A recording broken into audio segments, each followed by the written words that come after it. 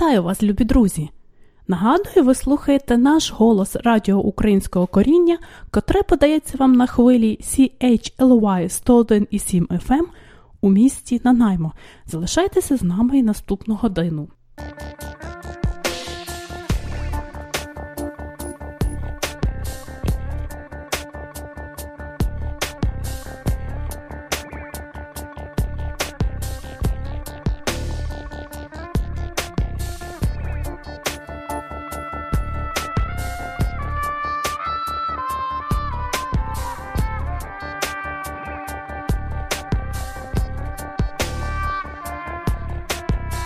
Зродилися терки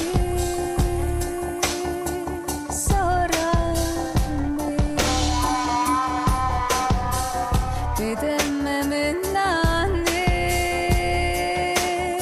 з кошиками.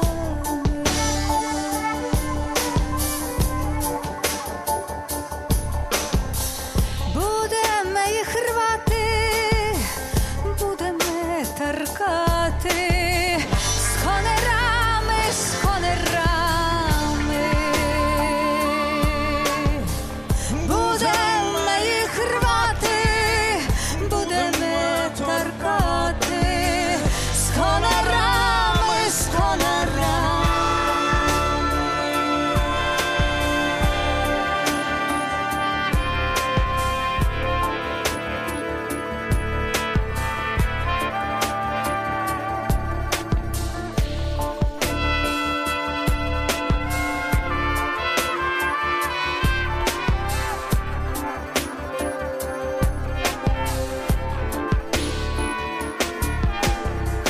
Прийшов би я до вас, коби я сумів,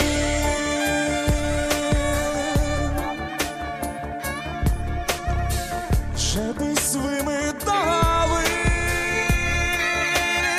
щоби я хотів.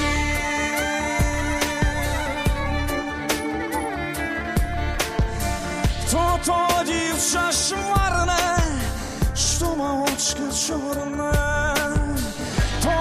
13 серпня увесь світ відзначає День ліворуких. Нагадаю, що це досить великий прошарок населення усієї планети.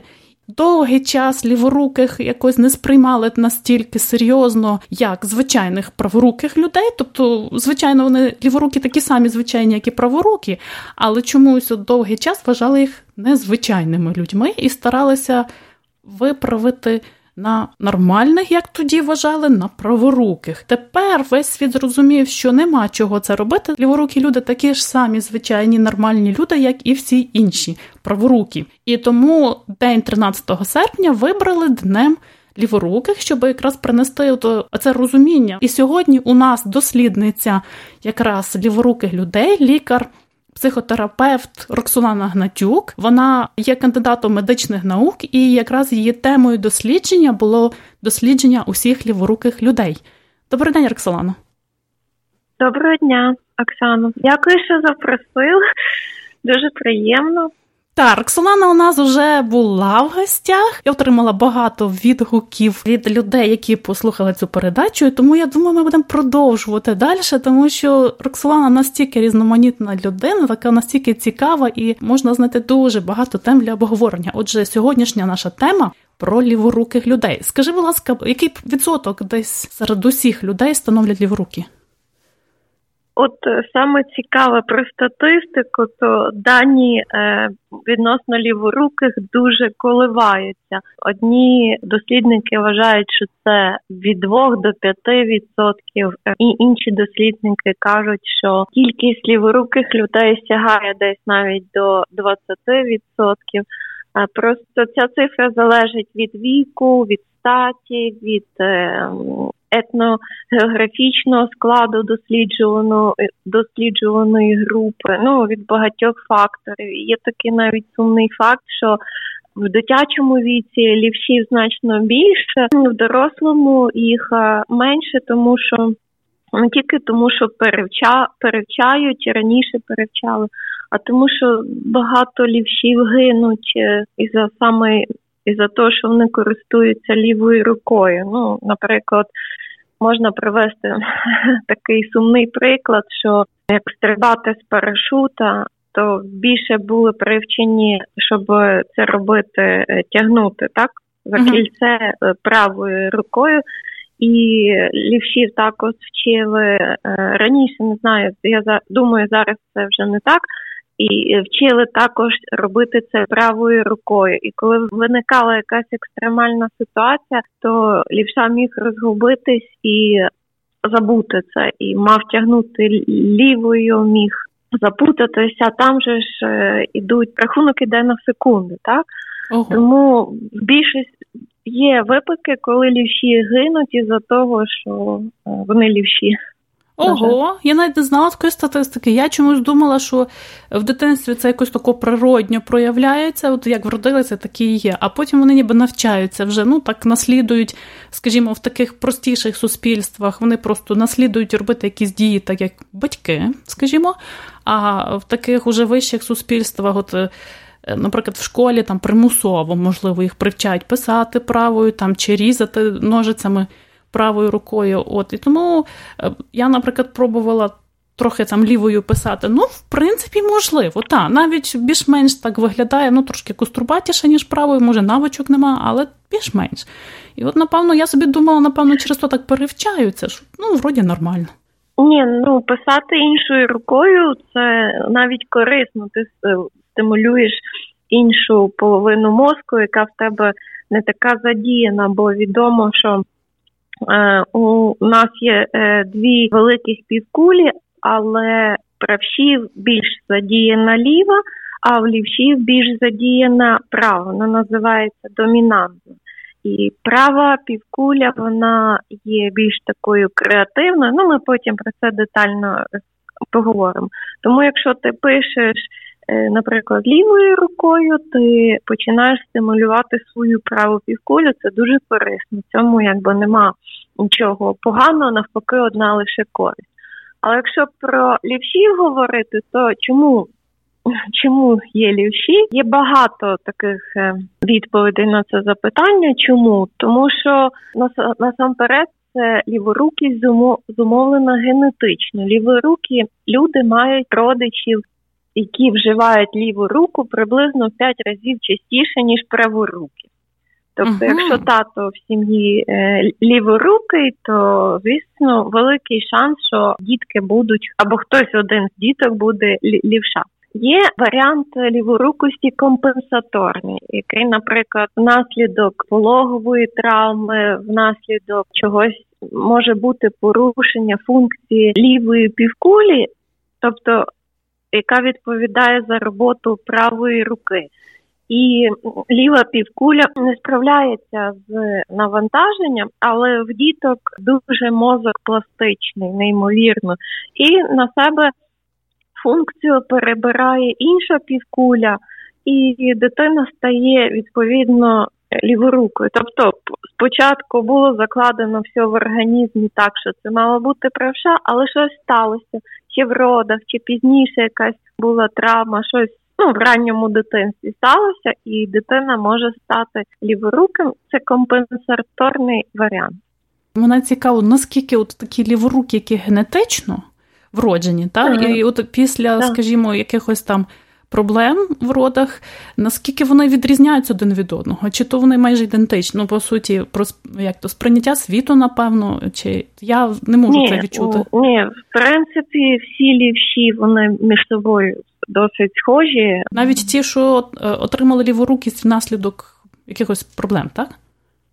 Так, вони якби нічим не будуть відрізнятися. Ну, хіба що робити якісь там дуже-дуже детальні дослідження, але поки що медицина на такому звичайному побутовому рівні, я це думаю, ніякої різниці немає. І також є ще лівші наслідувачі. Це дуже-дуже маленький відсоток лівшів.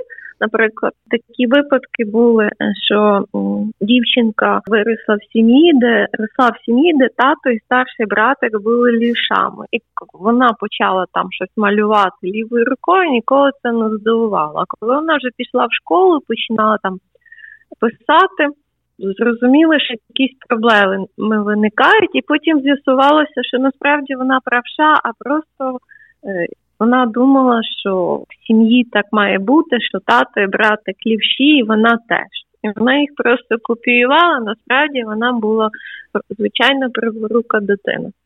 А от Україні, я так трошечки зроблю відступ, такий, можливо, літературний, називають лівшів шульгою. А чому? Та звідки така назва шульга? Взагалі, я більше люблю так само, коли кажуть лівша, ліворукий. Це така більш народна назва, що є таке українське прізвище. До речі, це називають шульга, це я десь чула, що таке дерево, оця омела, що на деревах росте, то її теж часом шульга називають. Мені це теж назва не дуже подобалась, тому я її не вивчала особливо. Взагалі, яке ставлення було до лівшів раніше? Наприклад, не тільки в Україні, напевно, в інших країнах були схожі ставлення, правда? Такі негативні. Так. Раніше взагалі було досить негативне ставлення до лівшів, і лише останнім часом воно якось так починає змінюватися. Наприклад, в країнах Азії вони не люблять, взагалі ти не можеш подати руку лівою, поздороватись лівою рукою, тому що ця рука називається нечистою. Але письмо арабське, воно якраз пристосоване для написання лівою рукою, воно якось так ніби зручніше, правда, починати з краю аркуша? Так. Ми знаємо, що справа біля нашої справа сторони ангел, який нам нашіптує щось гарне, а біля нашої лівої сторони ніби чортик, який там щось нашіптує, щоб ми щось погане зробили, так? А цікаво, як вже таке питання, ти кажеш, нашіптує, це значить нашіптує в ліве вухо, так? І нашіптує в праве вухо. А от сприйняття вух теж по-різному? Так. До речі, це дуже гарне запитання. Ми говоримо тільки за лівшів по руці, але існує в цілому асиметрія тіла людини. Людина взагалі асиметрична. Немає ідеально симетричної людини. Цього не існує в природі. Тому що ми маємо багато асиметричних органів. Так, на серце тільки одне і знаходиться переважно зліва. Але є цікаві люди, яких серце є справа. І так само руки. Є люди, що володіють краще лівою рукою, вони називаються лівшами. Але також є люди, які володіють краще лівою ногою, краще є ведучим око ліве, і слух також краще на ліве вухо. Це називають домінуюче вухо, домінуюче око. Наприклад, відомий аргентинський футболіст Месі, то він лівоногий. Він часто б'є лівою ногою, забиває голи. А то, до речі, я отут додам, в мене є досвід трохи з гімнастикою, і от якраз в гімнастиці є, наприклад, ведуча в одних дітей, там, гімнастів, права нога, в інших дітей ліва. Вони починають, наприклад, свої вправи, там, лінію чи стрибки, от вони мусять дуже сильно відштовхнутися, почати, і от яка нога перша має йти. І от якраз це не залежить від ліворуки. В деяких дітей йде ліва нога, хоча вони праворукі. Має відштовхуватися сильнішою ногою. Так, от вони якраз оце не залежить. Домінуючи. Так, от такі тренери, які мають добрий досвід. І це не залежить від того, яка в неї рука. Так, абсолютно. Її нога домінуюча. Дивися, ми кажемо ліворукі, бо ми якраз говоримо саме про руку. Так. От ми говорили там про вухо, про ногу. І, в принципі, от про ногу я знаю, от дітки, які там займаються гімнастикою, роблять акробатичні вправи. Деякі діти використовують саме таку ліву ногу, причому це воно якось таке йде, це не то, що вони там роками тренувалися і випадково натренували ліву ногу. Ні, воно якось тако зразу починається, буквально за якийсь такий короткий проміжок, видно, чи та дитина буде, спроби різні, так і так. і однакові. І зразу видно, що то дитина буде лівою ногою відштовхуватися. Ну, хоча вона повністю в житті праворука і користується взагалі ідеально правою рукою, а лівою може дуже погано навіть користуватися. І мене от цікавить, наскільки вона... От наскільки ліворукі люди, от скажімо, ну, от вони якісь особливі такі, тому що в них сприйняття світу трошки інакше. Наскільки, от, що саме визначає ту ліворукість? Ну, тобто, не лівоногість, не лівовухість, а от ліворукість, так?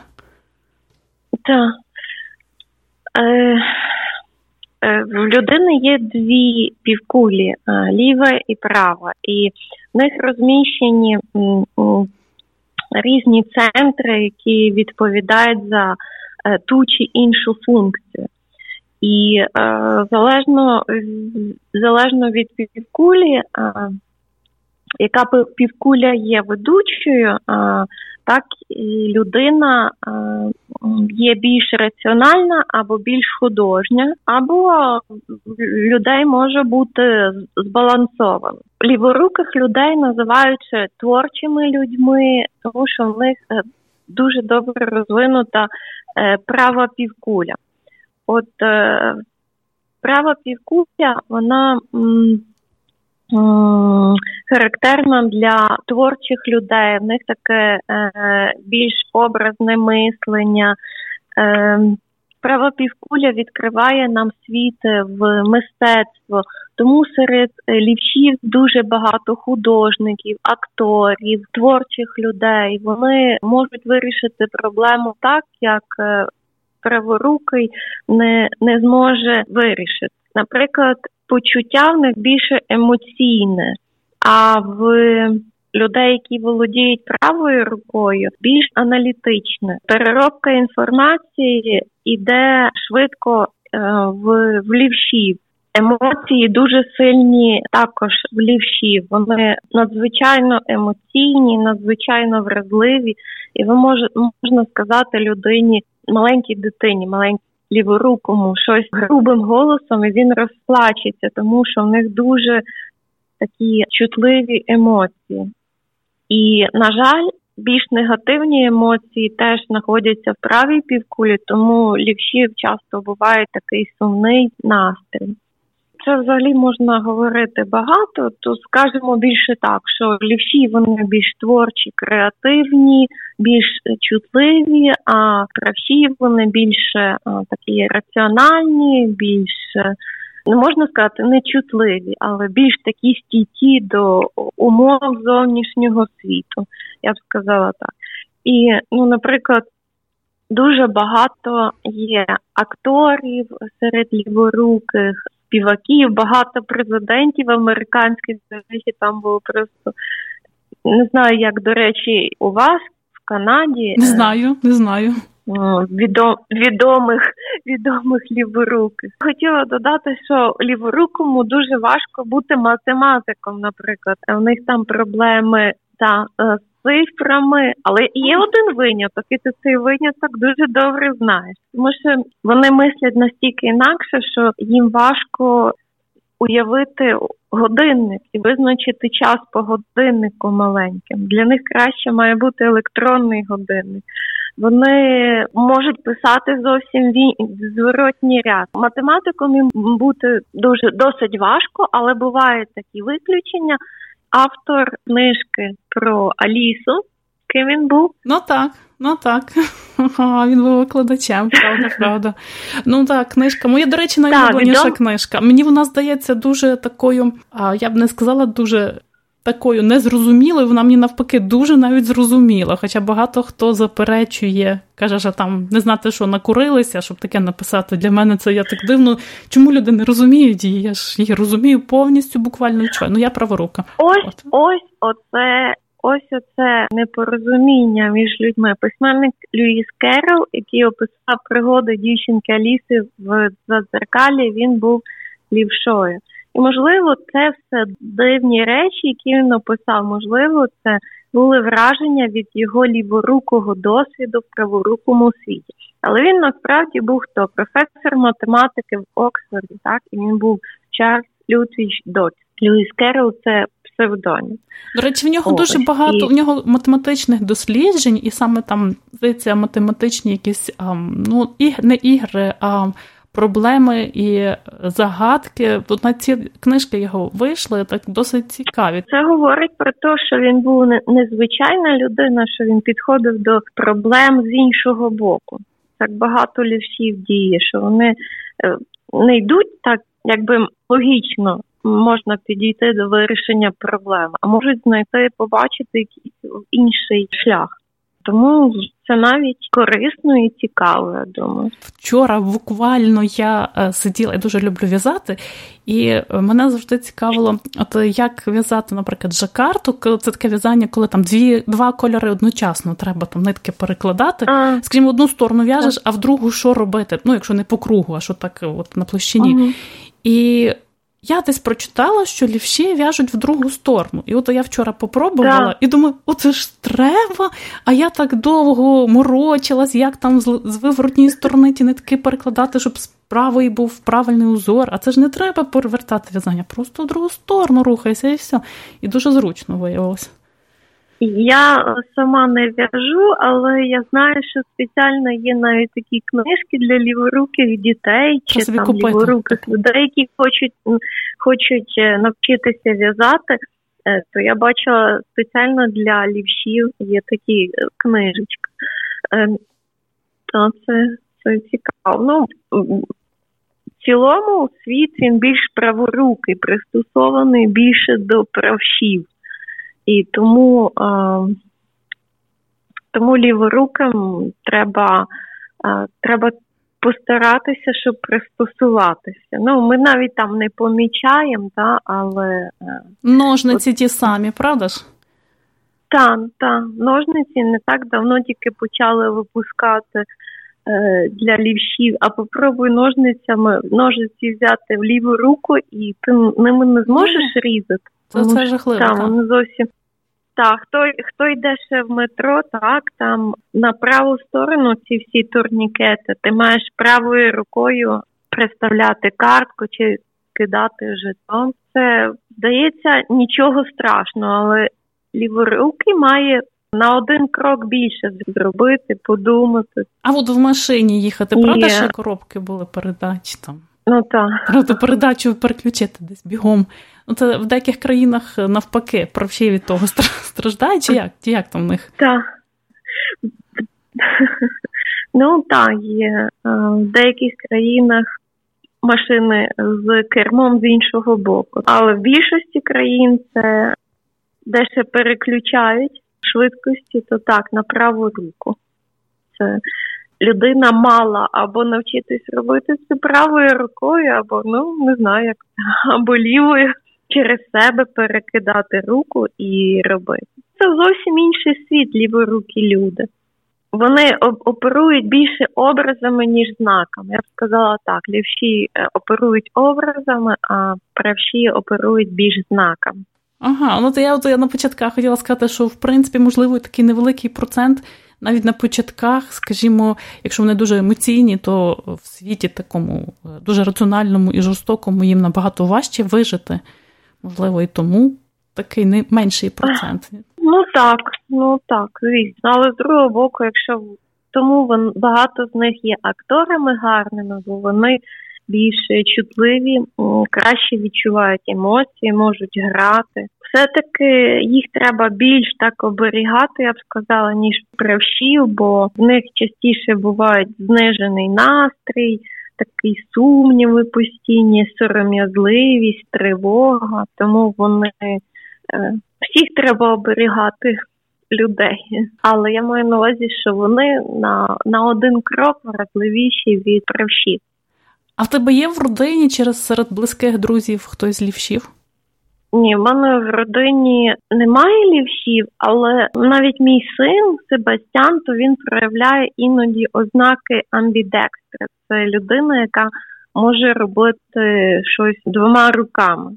От в дитинстві я так приглядалась до нього і думала, чи він лівша, чи правша. Він таки правша, але міг робити дещо і лівою рукою. Амбідекстри – це від слова декстер рука, амбідві – це людина, яка може робити, писати, там якісь виконувати побутові дії обидвома руками. Для них немає проблем.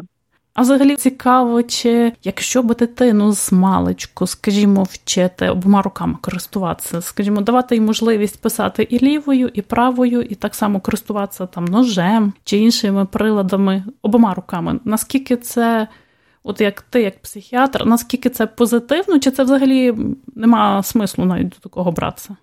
Ні, мені здається, спочатку треба розвивати так, як дано природою. Тобто, якщо ти правша, якщо ти лівша. А коли вже особистість так трохи встановиться, тоді можна і розвивати і іншу руку додатково. Але спочатку розвивати треба та рука, яка дана природою, і не змушувати робити навпаки. Тому що в Радянському Союзі ті дітки, яких перевчали, є дані, що вони хворіли, що в них багато проблем невротичного спектру розвивається. Ось я хочу зачепити тему про ліворукість в Радянському Союзі, бо у вас в Канаді там чи в США це була трохи менша проблема, якби ліворуких залишили в спокої раніше. А був Радянський Союз, то над ними довгий час знущалися, я б скажу так, бо в Радянському Союзі ж всі мали бути однакові, не можна було виділятися. І ініціатором боротьби за права ліворуких на території Радянського Союзу був Анатолій Павлович Чуприков. Він лікар, психіатр. На початку 80-х років Анатолій Павлович тоді працював в Московському науковому дослідному інституті, і він побачив негативні такі наслідки перенавчання дітей, і на сторінках газети «Правда» він розказав про те, що ліворуким малюкам завдають шкоди, яких переучують на ніби правильну руку. Ну, хто ж сказав, що це правильна для всіх, так? І на той час, мені здається, це було взагалі дивовижно, що така інша думка з'явилася на сторінках центральної газети. І Анатолій Павлович розказував мені, що тоді йому прийшло тисячі листів від ліворуких і родичів. Вони йому розказували, як над ними знущалися, розповідали свої історії. І він зрозумів, що він на правильному шляху. Потім почали проходити різні конференції, симпозіуми, присвячені цій проблемі. І от саме завдяки Анатолію Павловичу з 85-го року школи почали поступово відмовлятися від перенавчання лівшів. І я хочу сказати, що якби не Анатолій Павлович, то ми б з тобою зараз і не говорили би на цю тему про лівшів. Тому, мабуть, я зацікавилася цією темою саме завдяки професору Чуприкову. Він потім переїхав в Київ, був завідуючим кафедрою дитячої соціальної судової медицини Київської медичної академії післядипломної освіти імені Шупика. Він заслужений діяч науки і техніки України. І дуже цікава особистість, крім лівшів, його темами були зацікавленості наукової, там і аутизм, і дельфінотерапія, і іпотерапія, і арт-терапія. Це людина такої широкої направленості, широкого таланту. І, на жаль, прийшла така сумна новина пару днів тому, що він помер. І якось з цього приводу дуже сумно, але дуже сумно, що світ втратив таку цікаву, добру, позитивну людину. Для мене саме день 13 серпня – це день, коли я можу згадати не тільки лівшів, але їхнього захисника і, можна сказати, мого вчителя, який мене зацікавив цією темою. Ми разом з ним написали 2 книжки про ліворуких. Тому завжди, коли я чую слово лівша, для мене це асоціація от саме з Анатолієм Павловичем. А от, напевно, до нього приходило дуже багато якраз людей ліворуких, можливо, батьки їх приводили з якимись там проблемами. Які от саме проблеми такі, ну, напевно, найяскравіші, такі найчастіше зустрічалися, ну, крім неврозів, от ще на що вони могли там жалітися чи розказувати, щоб хотіли, ну, відчувають, щоб поміняти? Так, оскільки Анатолій Павлович був саме дитячим психіатром, то, звісно, до нього зверталися батьки, які мали діток з різними проблемами, і часто ці проблеми були пов'язані, що дитину намагалися якось там перевчити. Діти лівші, вони більш емоційні, значить, у них треба відноситись більш бережливо, ніж до правшів. Вони гірше орієнтуються в просторі. Майже всі лівші можуть мати проблеми з письмом. Просто вони пишуть інакше, вони можуть писати в іншу сторону або дзеркально. Тоді треба дослідити, що це лівша, і треба їм пояснити, що як він має писати. Дитина лівша має мати орієнтири, щоб знати, в яку сторону писати.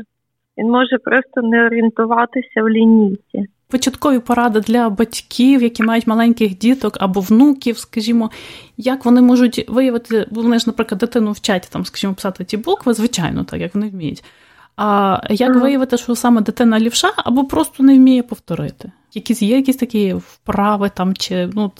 Так, це, щоб виявити найкраще саме. Це звернутися до спеціаліста, але мама може, чи там хтось з родичів подивитися, поспостерігати, як дитина малює. Ну, ще не пише, бо малює.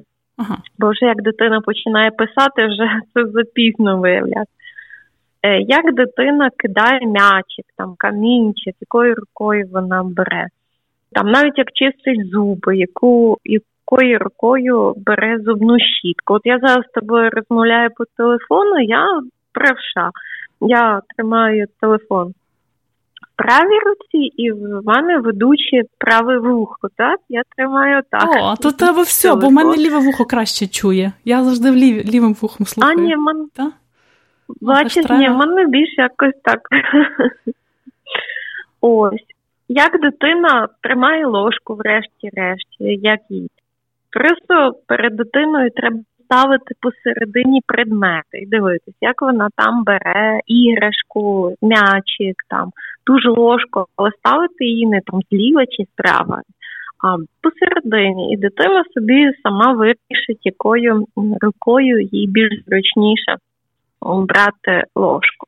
Ну, спочатку я думаю, що це йде такими методами більш спостереження, потім давати предмети. Ну, а вже більш така дитина старша, то вона може там, як вона буде кришечку відкручувати правою чи лівою рукою. Є малюнки такі, ми випускали книжку, то там я малювала таких равликів, і різними руками треба всередині цих равликів намалювати лінію. І ведучою є та рука, де дитина краще намалює ці лінії, не доторкаючись до інших ліній. В принципі, це можна вдома визначити. От ми поговорили це тільки що про писання. Ти там згадувала, що лівші більше є такі творчі люди. Скажімо, ну пензлик ще зрозуміло, можна взяти лівою рукою, малювати. А от як з музикою, скажімо, фортепіано, ну але, наприклад, якщо дитину маленьку почати вчити грати на фортепіано, вона успішно справляється двома руками. І от, а як, наприклад, гітара там, чи скрипка? Є якісь такі для ліворуких? Гітара є Пол Маккартні, так. відомий лівша, так, музикант. То є гітари на ліву сторону та на ліву руку, і є спеціальні довідники, як це робити. Ага, у вас який світ вже продвинутий. Навіть так. А скрипки є? Чи скрипки поки що? От за скрипки, я скажу чесно, не чула. Якби хтось мені сказав таку інформацію, мені було б навіть дуже цікаво. Але думаю, що скрипка – це ще важче, ніж гітара. От для мене вже друге відкриття. Вчора було перше з в'язанням, що це можна просто використовувати спосіб для ліворуких в другу сторону в'язати. І сьогодні це про гітару. А от цікаво, що ще для ліворуких зараз є таке, що інакше від речей там, для праворуких? Канцелярські товари, це олівці, ручки. Вони, до речі, дуже гарні, зручні. Я навіть сама мала такі ручки. Олівці, вони відрізняються тим, що там дуже так зручно ставити пальці на нього. Є ножниці. Комп'ютери вже нікого не здивуєш, що мишу там ставиш на ліву сторону, якщо це лівша, це вже не має значення. Там, здається, є якісь такі для кухні різні теж пристосування для лівшів. Ось, тобто зараз трошки світ кращий в плані того, що є більше всяких пристосувань. Це не може не радувати. Дитина ж навіть мішає, там робить якісь печенько, так тісто мішає ложкою, там тож неї. Вона мішає лівою рукою в іншу сторону, ніж правші. А хто серед відомих людей такі яскраво ліворукі? От, наприклад, Пол Маккартні та Льюіс Керрол. Ми вже двох назвали. Хто ще? Відомі футболісти Марадона і Мессі, які, можна сказати, що вони, я б сказала, лівоногі. Багато акторів є ліворуких, відома Джулія Робертс.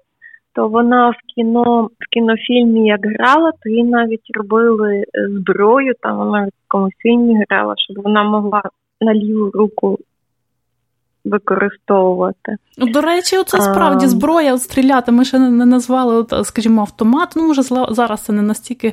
А от раніше, скажімо, от карате там чи бокс, то ліворукі вони були швидше в виграші, тому що інші спортсмени, вони ж тренувалися з партнерами праворукими, відповідно, вони були натреновані на захист від праворуких. А від ліворуких це... Ага. Так, серед відомих, мені подобається Джулія Робертс, вона лівша, Кідман, Роберт Де Ніро, здається, багато. І Пол Маккартні, і Рінго Стар, він теж лівша. Олександр Македонський, Юлій Цезар, здається, Наполеон були ліворукими. Кілька президентів США – це Рейган, Джордж Буш старший, Білл Клінтон. Відомими лівшами є Мікеланджело і Леонардо да Вінчі. Це можна говорити, що такі вони просто неймовірні лівші, дуже відомі всьому світові. Багато серед тенісистів, так, лівшів, так як ти сказала, і серед боксерів. Це можна пояснити, що серед лівшів серед спортсменів багато лівшів, тому що вони мають більшу перевагу над правшами. У них швидкість імпульсу йде трошки швидше, ніж правші. Але це не означає, що правші не можуть виграти. Ні, звичайно, але швидкість імпульсу, коли в такому професійному спорті, там буквально кожен маленький нюанс грає велику роль. Тому що лівша приймає зоровий образ і керує лівою рукою, і йому треба, наприклад, тенісисту на 0,07 секунди менше, ніж праворукому, бо в правші імпульс мозку має перейти в ліву руку, щоб права рука виконала команду. А в лівші зоровий образ, йде імпульс в одній півкулі і дає імпульс в цій же півкулі, переходить імпульс, щоб дати поштовх на ліву руку. А в правші цей імпульс має ще перейти в іншу півкулю. І це, дуже маленька різниця, майже непомітна, але дає перевагу. Тому серед тенісистів дуже-дуже багато лівшів, чи серед боксерів, чи там, де треба отака дія рукою. Для футболістів це може і не так важливо, але теж елемент несподіванки, ну так, у них теж імпульс швидше, плюс елемент несподіванки, воротар не чекає з того боку м'яч. Це взагалі ліворукість, це не хвороба, це індивідуальний варіант норми. Так що це просто трошки інакша людина, ніж всі інші. Ну, це справді дуже цікаво, а ти от згадувала про людей, які однаково користуються обома руками. Наскільки є багато таких людей? Взагалі, амбідекстрів є велика кількість, мені здається, великий процент людей. І це, як би я сказала, це досить зручно в деяких професіях. Наприклад, мені здається, це дуже неймовірно класно для хірургів, яким треба часто оперувати то одною рукою, то іншою, щоб рука не втомлювала, щоб перейти в інше місце. Я думаю, це корисно в стоматології, там, де маленьке поле операційне, і теж треба володіти добре двома руками. Раніше люди, мені здається, для художника було корисно, коли змучується одною рукою малювати іншою. А вже й двома пензликами одночасно, правда? Ну так, це вже більш так, як гратися, але мені хтось розказував з ліворуких, що він був перевчений, то він в школі міг там писати одною рукою, а потім він змучувався і починав писати іншою рукою. Тобто, в принципі, в цьому є навіть якась користь. Якщо людина вроджена так, то це теж говорить, що якісь є певні особливості мозку, що вона відрізняється від правші. Теж могла бути травма якась, теж могло бути щось сталося в такому ранньому дитинстві, що людина стала володіти двома руками. Або це потім людина себе навчила. До речі, є такі методи, щоб краще розвивати свій мозок, то треба робити дещо тою рукою, якою ти рідше щось робиш. Чистити зуби, там писати, різати щось іншою рукою. Ну, спочатку це не зовсім виходить, а через деякий час це може вийти. Але для мозку це дуже корисно. Оце то, що я тебе тільки що хотіла спитати. Буквально ти прочитала мої думки. Я там пробувала втикнутися, спитати, чи корисно це. Тому що під час такого в людини розвиваються нові нейронні зв'язки в мозку, і для мозку людини це дуже корисно. Якщо ми йдемо на роботу одним і тим самим шляхом, якщо ми кожен день робимо щось те саме, то мозок змучується і старіє.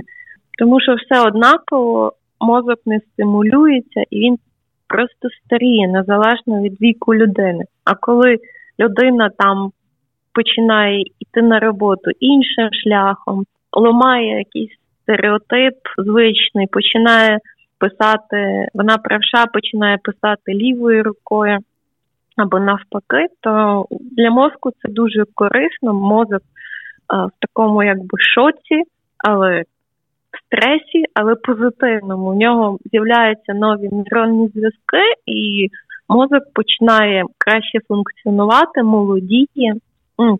Це, я думаю, дуже класно. Це супер.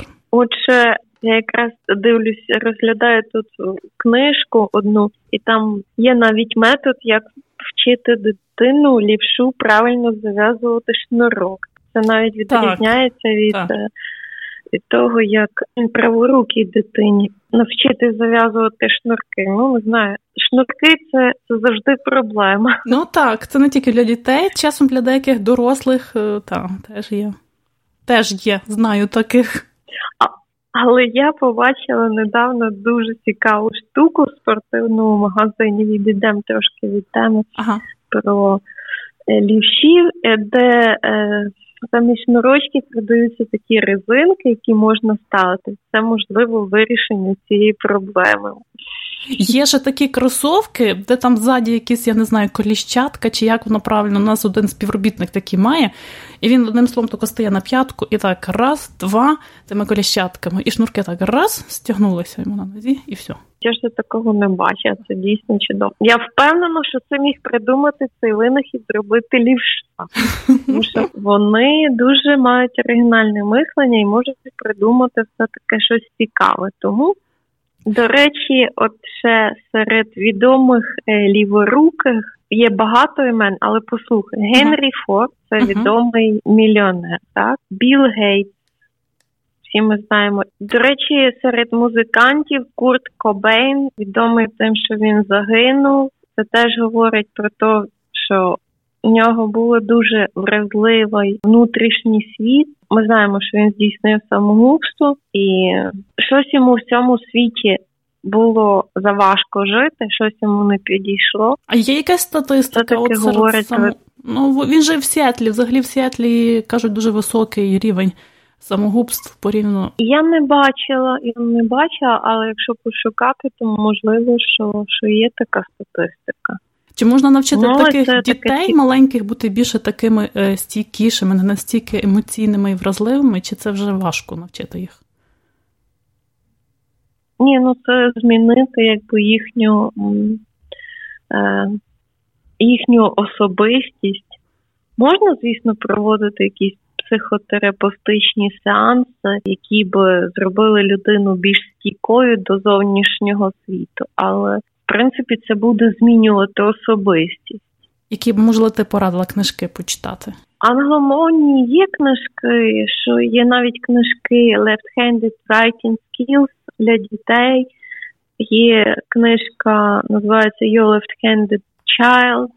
Я маю в своїй бібліотеці кілька таких книжок. Моя видана в Україні називається «Симетрія мозку та ліворукість». В принципі, я думала, що я колись її ще перевидам. Є цікава книжка, яка називається «Left-Handed History of the World», в якій розказується про лівшів, відомих лівшів в історії світу. Там більше такі наводяться цікаві факти, хто з вчених, художників там був лівшами, спортсменів. Тобто зараз є досить книжок, можна пошукати, щоб знайти. А я сподіваюся, що через деякий час я видам нову книжку, може напишу на англійській мові і видам у вас в Канаді. О, це було б цікаво, щоб більше людей прочитало. Так. Теж бажаю, щоб ти видала якраз оці книжки про ліворуких, так як це твоя тема дослідження, і, можливо, ти захочеш продовжити її в майбутньому. Я тобі бажаю удачі в цьому, а нашим слухачам нагадую, з нами була Роксолана Гнатюк, лікар-психотерапевт, яка займається якраз проблемою ліворуких, і вона в минулому вона досліджувала і писала дисертацію якраз на цю тему. Дуже дякую за запрошення, до побачення.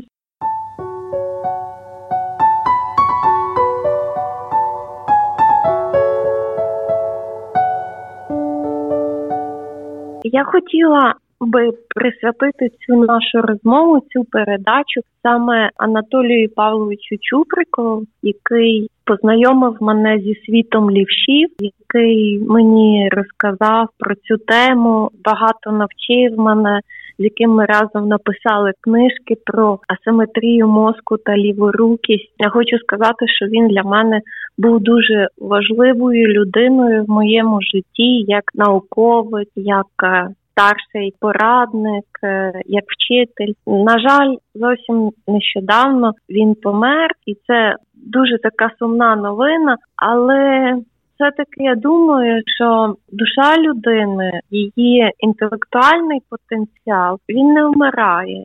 Я можу продовжувати цю тему і надалі. У Анатолія Павловича залишилося багато учнів, які теж будуть продовжувати цю тему. Я думаю, що про лівшів, про асиметрію мозку ми ще зможемо багато говорити. Можливо, дійсно, я незабаром напишу книжку Хочу ще раз подякувати Анатолію Павловичу за те, що він був в моєму житті, за те, що він навчив мене, показав мені таку цікаву, наукову і творчу тему.